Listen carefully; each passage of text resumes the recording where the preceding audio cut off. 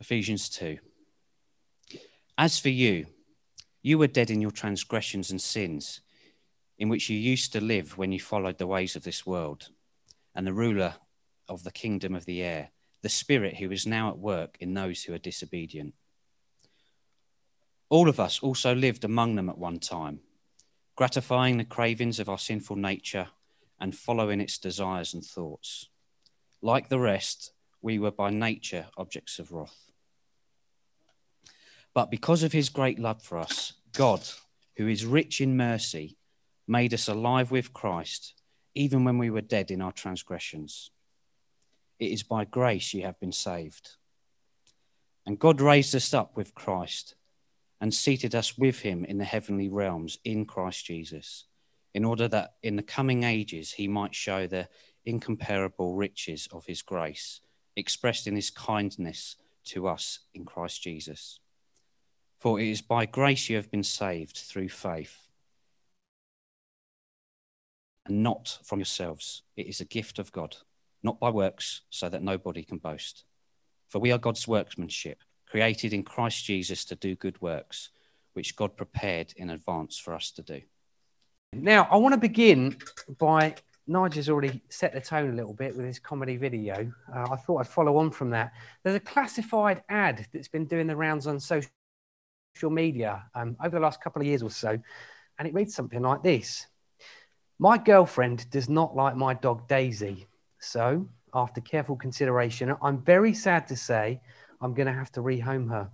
She's been in my life 2 years, is generally well trained, comes from a very good bloodline, but because of that is quite high maintenance.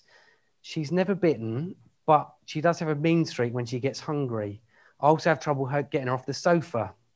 Anyway, if anyone has a place for my now ex-girlfriend to stay, I'd appreciate it. The dog and I would like to rehome her as soon as possible. Now, obviously that is a bit tongue-in-cheek, but it does reflect a sentiment that a lot of people really love their dogs. I love dogs. I am a dog lover. So I thought I'd start by showing you a picture of 4 dogs. Now, I know this is going to work because it's already been shown once. Here's a picture of 4 dogs. Now, in my opinion, these are lovely looking dogs. But the thing is, these are all rescue dogs. And actually, to really appreciate what they look like now, you need to see the before rescue photo. So in a second, they're going to click through and show you the 4 before rescue photos.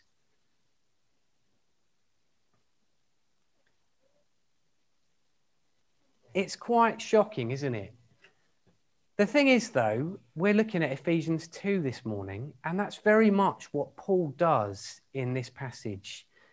He shows us the before rescue picture of what it's like to be a Christian. In chapter 1, Paul spent the chapter passionately describing how wonderful God is. He shows us that this amazing God has chosen a people, redeemed them, forgiven them, blessed them with every spiritual blessing, lavished them with blessings. And that through the blood of his son, he's united us Christians with him and with each other. It's a rich picture of what it means to be a Christian because of what God has done.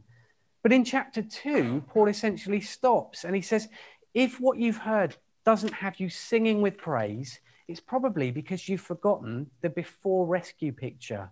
And that's what he takes us through this morning. You've forgotten who you were before you became a Christian. So as we explore these 10 verses this morning, we're going to look at these 3 headings. Who were we? But God. And then why does this matter? So point 1, who were we? Well, in verses 1 to 3 of Ephesians chapter 2, Paul shows us the before rescue picture, and it's not a pretty picture. Look at verse 1. As for you. Remember, he's talking to Christians here. You were dead. And why is it that we were dead? You were dead in your transgressions and sins. In verse 2 and 3, he continues to describe us as walking in that sin, which is biblical language for living in sin. He continues, following the ways of this world and of the rulers of the kingdom of the air, the spirit who is now at work in those who are disobedient. A more accurate translation of the last part of this verse is actually sons of disobedience. We weren't just disobedient, our identity was in that disobedience. in that sin, in that rebellion. One writer helpfully says, we were not sinners because we sinned because we were sinners. Let me just say that again. We didn't sin. I'll get it the wrong way around now. We were not sinners because we sinned. We sinned because we were sinners. Paul isn't just saying that we used to be sinful. He's saying something more than that. He's saying that you used to be sons of disobedience. We were defined by our sin. And most significantly, we were dead in that sin. We were not just a bit bad. We were not just ill. We were not even gravely ill. We were dead in our sin. Now, one of my skill sets in my former job was bashing doors down. Most of the time, that was to catch baddies inside. But sometimes it was unfortunately at an address where someone hadn't been seen for a very long time and where sadly that person had died. I can tell you firsthand, there is nothing attractive about death. It is horrible. It was one of my least favorite parts of the job. When the door goes in, the smell was just awful. There were usually loads of flies, and I don't think I'll ever be able to unsee some of the things that I saw in those houses. Now, some of my colleagues used to say that they dealt with how horrible it was by reminding themselves that actually what made the person was now gone. That actually all that was left behind was flesh and bones. And whilst that's helpful because it does allow you to remain professional and detach your emotions from the situation, I'm not sure Paul would agree with that. I think Paul would say that those who are outside of Christ, those who are not trusting in Christ, when they die, actually their physical state reveals what was inside already, their spiritual state. Paul wants you to know and be shocked by the truth that apart from Jesus, our spiritual state is that of a rotting corpse. It's pretty horrible. And because of our sin, we were dead and we had no ability to save ourselves. That's the key thing to see in this verse. It's like that sheep that Nigel showed us earlier. There was no way that sheep could get out on its own. Now, if Paul had said we were sick or ill or very ill, that would give us some hope that we can improve our own situation. But he doesn't say that. He says we were dead. And as if that's not bad enough, look at the end of verse 3. We were by nature deserving of wrath. Now, as children of disobedience, we were under God's holy wrath. Before I move on to the next point, I just want to address a bit of an objection to this. Isn't all of this just a bit much? I mean, okay, I wasn't perfect before I became a Christian. Or maybe I lied occasionally and I enjoyed gossiping a little too much, but that hardly constitutes spiritual death. I mean, I gave money to charity. I made the teas and coffees at work. I even got involved in community litter picking. I think to say that I was dead was taking it a little bit too far. Maybe Paul is just talking about the people who were really bad before they became a Christian, not people like me. But actually, this objection doesn't hold up. Look again at verse 3. Paul says, all of us. So it's not just the really bad ones. It is all of us. You see, if we think of sin as a few undesirable behaviors like lying or stealing or swearing, then sin doesn't really seem like a very big deal. However, that is not how God talks about sin in the Bible. There are two key things that we need to understand about sin to see why it's so serious. Firstly, sin is not only an act, it's a state, it's an identity. Look again at verse 3. By nature, deserving of wrath. We deserved wrath, not just because of what we had done, but because of who we were, because of our nature. And that's because right back at the beginning of the Bible, you come across the story of Adam and Eve. And that when they sinned, they broke their relationship with God. But Paul, who wrote the letter to the Ephesians, tells us elsewhere in the Bible that Adam was acting as our representative. That means that when he sinned, it was as if we'd all sinned because he sinned on our behalf, meaning that it wasn't just him who was changed by his sin. We were all changed by our sin. All of our nature was changed because of what Adam had done. That means that everyone who is subsequently born after Adam is not born neutral, they're not born sinless, but they're born already sinful. Now, there are lots of people who would disagree with that and say, no, that's ridiculous. Babies are born neutral. You can see that they're good. But I mean, really, you can either look around at the world that we have today and see how corrupt people have become, how horrible we can be to one another. Or you can look back through history and see that no one, apart from Jesus, has ever been perfect. But even more than that, just spend the day with a baby or a toddler. It really doesn't take long to learn that they don't need to be taught to be selfish. They don't need to be learned to put themselves at the center of their lives. They come out already knowing how to do that. And the Bible tells us that's because that's who they are. That's who their identity is. That's who all of us are in our natural state without God's intervention. We were dead in our sins. Secondly, sin is not primarily a behavior, it's a heart problem. It's a heart that says, I don't want to obey you, God. And more than that, I want to be God. You're not in charge. I'm in charge. Now, this isn't just treason. This is cosmic treason, because not only did God make us and sustain and uphold us, but he provided us with every single good thing which we have in our lives. And we have the audacity to say, you're not God, I am. The theologian Martin Luther said that the human heart, apart from God, has become curved in on itself. It's completely self-centered. Instead of having God, who made and sustained us, as our center, we put ourselves at the center of our lives. A human heart that puts itself at the center doesn't truly serve anything. Instead, it uses everything for its own gain. It uses things and people and looks at them and says, what can I get out of you? What's in it for me? What will I get out of this? How will this affect my reputation, my feelings, my comfort, my worth?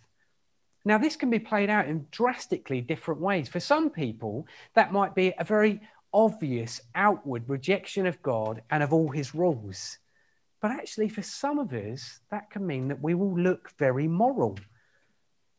If my reputations and my feeling good about myself is the engine that drives me, I could be a very nice person, but really, I'm not doing it for anyone else. I'm doing it for myself. I'm doing it because I care most of all about me. It can even make me sacrificially serve other people. If the idea of my own honor and my own reputation is the thing that drives me, then I will serve other people. But again, I'm not doing it because I truly care about them. I'm doing it because really the most important thing is that people see that I'm a good guy, that I'm honorable, that I'm respectful, and that I'm not like other people. You see, that's something else which being moral can help us do. It can allow us to look down on other people and be really pleased that we're much better than everyone we see around us. Here's a real shocker, though. Having a self-centered heart can even cause us to outwardly follow God and keep his rules, but not for his sake, for our sake. A person who did this doesn't sign up to serve God. They actually signed up to have God serve them. They're using him to get the things that they want: reputation, a feeling of self-importance, the ability to look down on people who don't follow the same rules they do. If you want to see some examples of this, can I encourage you to read through one of the Gospels, Matthew, Mark, Luke, or John. Look out for the word Pharisee in there. They're a group of people in the Bible who are supposed to be the best of the best when it comes to religious leaders. But look at their lives and ask yourselves, who are they really living for? Are they living for God, or are they living for themselves? You see, if you don't recognize that apart from God, you were dead in your sins, it's because you failed to see two things. Firstly, that sin was not just something we did, it was who we were. It was our identity. And secondly, that sin is not primarily about behavior. It's about being self-centered and trying to put ourselves in the place of God. Verses 1-3 tell us, before any of us became a Christian, that we may have looked moral, but in reality, we were a rotting corpse, deserving of God's wrath and judgment. And because we were dead, we were completely unable to help ourselves. Without God's intervention on our own, humans are devoid of hope. Now, thankfully, that's not the end of the passage, and that's not the end of my talk. Point 2 is, but God. Verse 4 begins with what many people, including myself, like to call the biggest but in the Bible. Try not to smile as I say that. It's very immature. The verse literally begins, but God. Where does the good news begin? Not with us. We were dead, deserving wrath, and completely unable to save ourselves. But God did what we were unable to. In a sense, these two words, but God, represent the whole gospel. We couldn't save ourselves, but God loved us so much, he came and rescued us. And look at how he did it. Verse 4 and 5, because of his great love for us, God, who is rich in mercy, made us alive with Christ, even when we were dead in transgressions. It is by grace you have been saved. A person becoming a Christian does involve a rational decision. It does involve looking at real evidence and real events and making a decision. But it's so important to see that before that, it involves God intervening and bringing life out of death. If you're a Christian, then you are a walking, talking testimony to the death-defying power of a living God. And as if that's not enough, look at verse 6. And God raised us up with Christ and seated us with him in the heavenly realms in Christ Jesus. Not only have we been forgiven, not only have we been brought from death to life, we have been raised with Christ and in Christ in the heavenly realms. All the good things that Jesus has, he shares with you. And the most precious thing that he has is a perfect relationship with his Father. And he brings you into that relationship. When you are become a Christian, you are brought into that incredible relationship. You are finally able to experience the very thing you were created for, a relationship with your Creator. Formerly, we were dead, ruled over by our sinful desires, by the devil and by a corrupted world. But God intervenes. He frees us from what enslaves us and brings us to his family. Not only is he our King, not only is he our Savior, he is our loving Father. And he doesn't rescue us because we are good, but because he is good. Look at verse 8. It is by grace you have been saved through faith, and not from yourselves. It is a gift of God. Our great problem was that we tried to put ourselves in the place of God, but God chose to put himself in our place. Our sinful nature meant that we deserved God's wrath, but because of his great love, he took that wrath upon himself. He stood where we were supposed to stand so that we could stand where he is supposed to stand. Jesus came to the earth and died on a cross so that those who would believe in him could live. He died so that we could live. Paul wants us not only to see, but he wants us to understand that these two words, but God, if it weren't for those words, we would have no hope. We were dead, and without God's intervention, we were capable of nothing. But God has given us life. He's given us hope, and he's done it by giving us himself. This displays the beauty of the gospel. It tells us that we were more sinful than we could ever have thought, but that we are more loved than we could ever imagine. Christianity is not about making yourself better. It's about recognizing we need a rescuer. We need someone to do for us what we cannot do for ourselves. You can't earn your way into God's family. God knew this, so he earned the way for us. Becoming a Christian is not about what you've done for God. It's all about recognizing what he has done for us. So this takes us to our third point. What does all of this actually mean? Well, understanding that salvation is a gift from God, not something that we've earned, changes everything. Paul prayed back in chapter 1 that the eyes of our heart might be enlightened in order that we may know the hope to which he has called you. He's in effect saying this is not enough just to know this stuff. I want you to open your heart so that this truth will sink in and change you. So let's consider some of the ways that this truth should change us. Firstly, it prevents us from being proud. Verse 8 and 9 pretty much demand that we start here. It says, "For it is by grace you have been saved through faith, and this not from yourselves. It is the gift of God, not by works, so that no one can boast." Imagine that you're in a hospital and you're speaking to someone who's in an ICU bed. They're not just telling you, they're bragging about what's happened to them. They say, don't know if you know, but I was dead, but now I'm alive. Wow, that's amazing. What happened? Well, basically, my heart stopped breathing for a few minutes, and I decided to come back to life. What? How could you do that? Well, I mean, all right, the doctors did do CPR. They did do mouth to mouth. They did give me adrenaline. They did use a defibrillator. They gave me oxygen, open heart surgery, a few other bits and bobs. But essentially, I decided to bring myself back to life.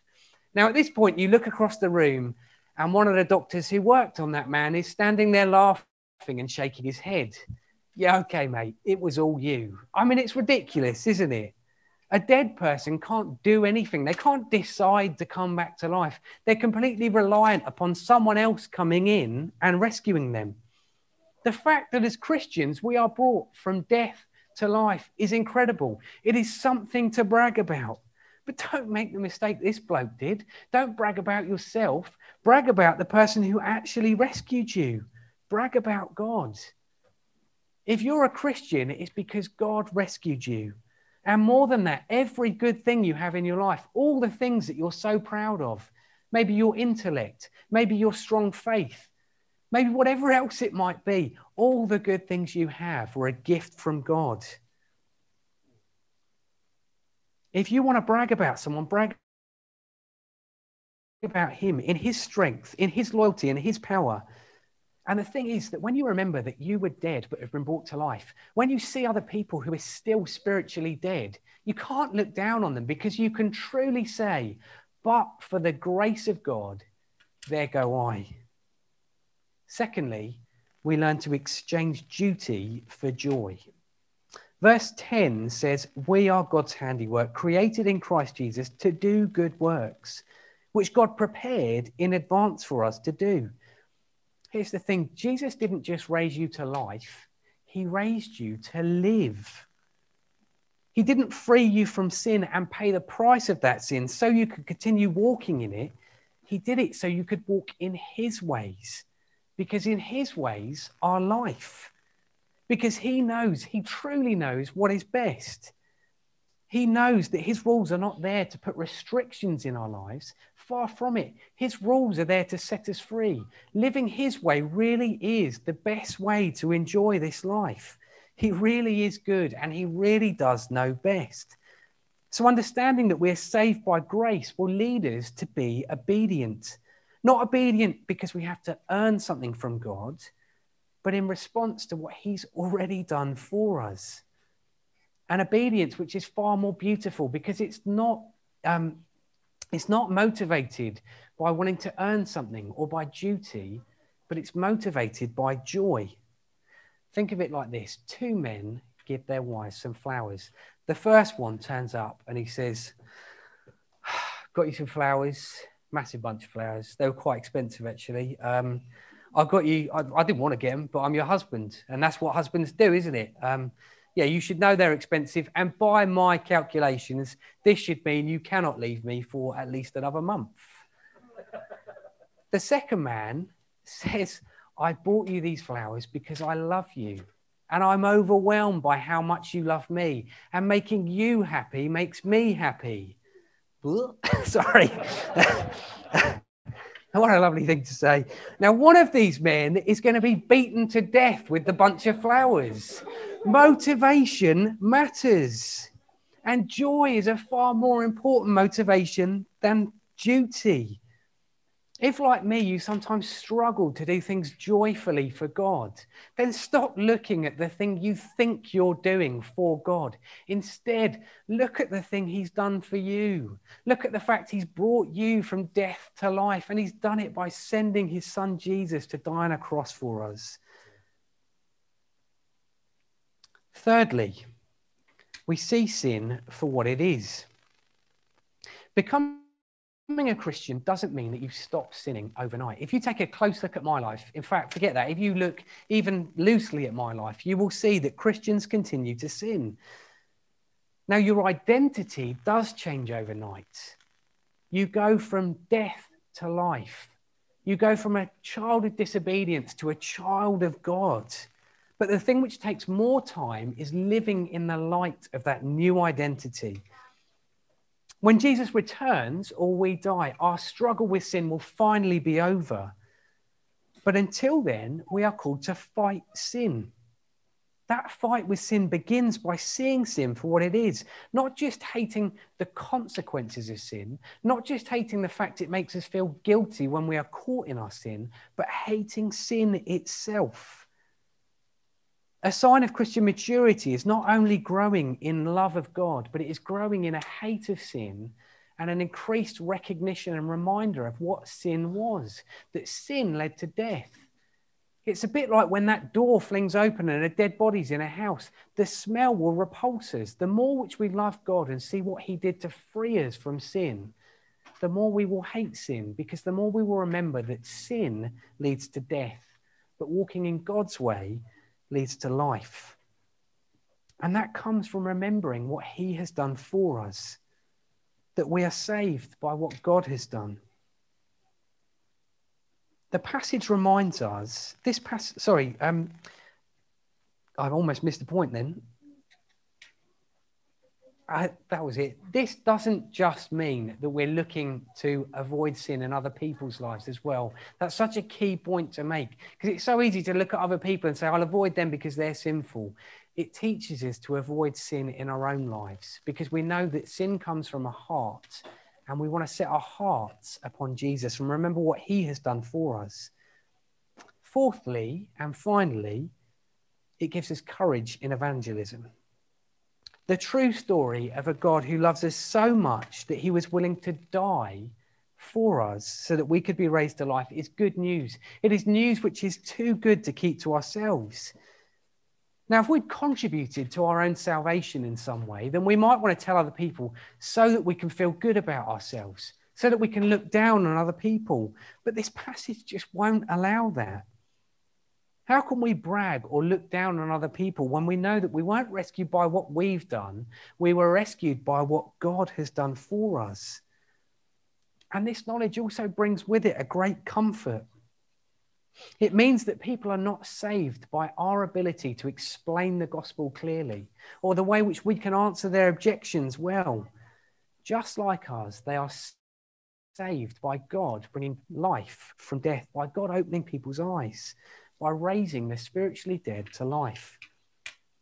Now, this passage reminds us that it is God who saves, that we were dead, unable to save ourselves, but God sent Jesus to die in our place. It reminds us that apart from God, life was hopeless and empty, but God has given us life and hope and a future. We were sons of disobedience and slaves of our desire, but God has finally freed us from an endless cycle of trying to prove ourselves, trying to show people that we matter. He's freed us from an empty way of life and given our lives meaning. A salvation by grace tells us that my worth does not come from what I do. It comes from knowing that the creator of the universe loved me so much that he sent his own son to die in my place. Now that is news that we should share. Let me pray.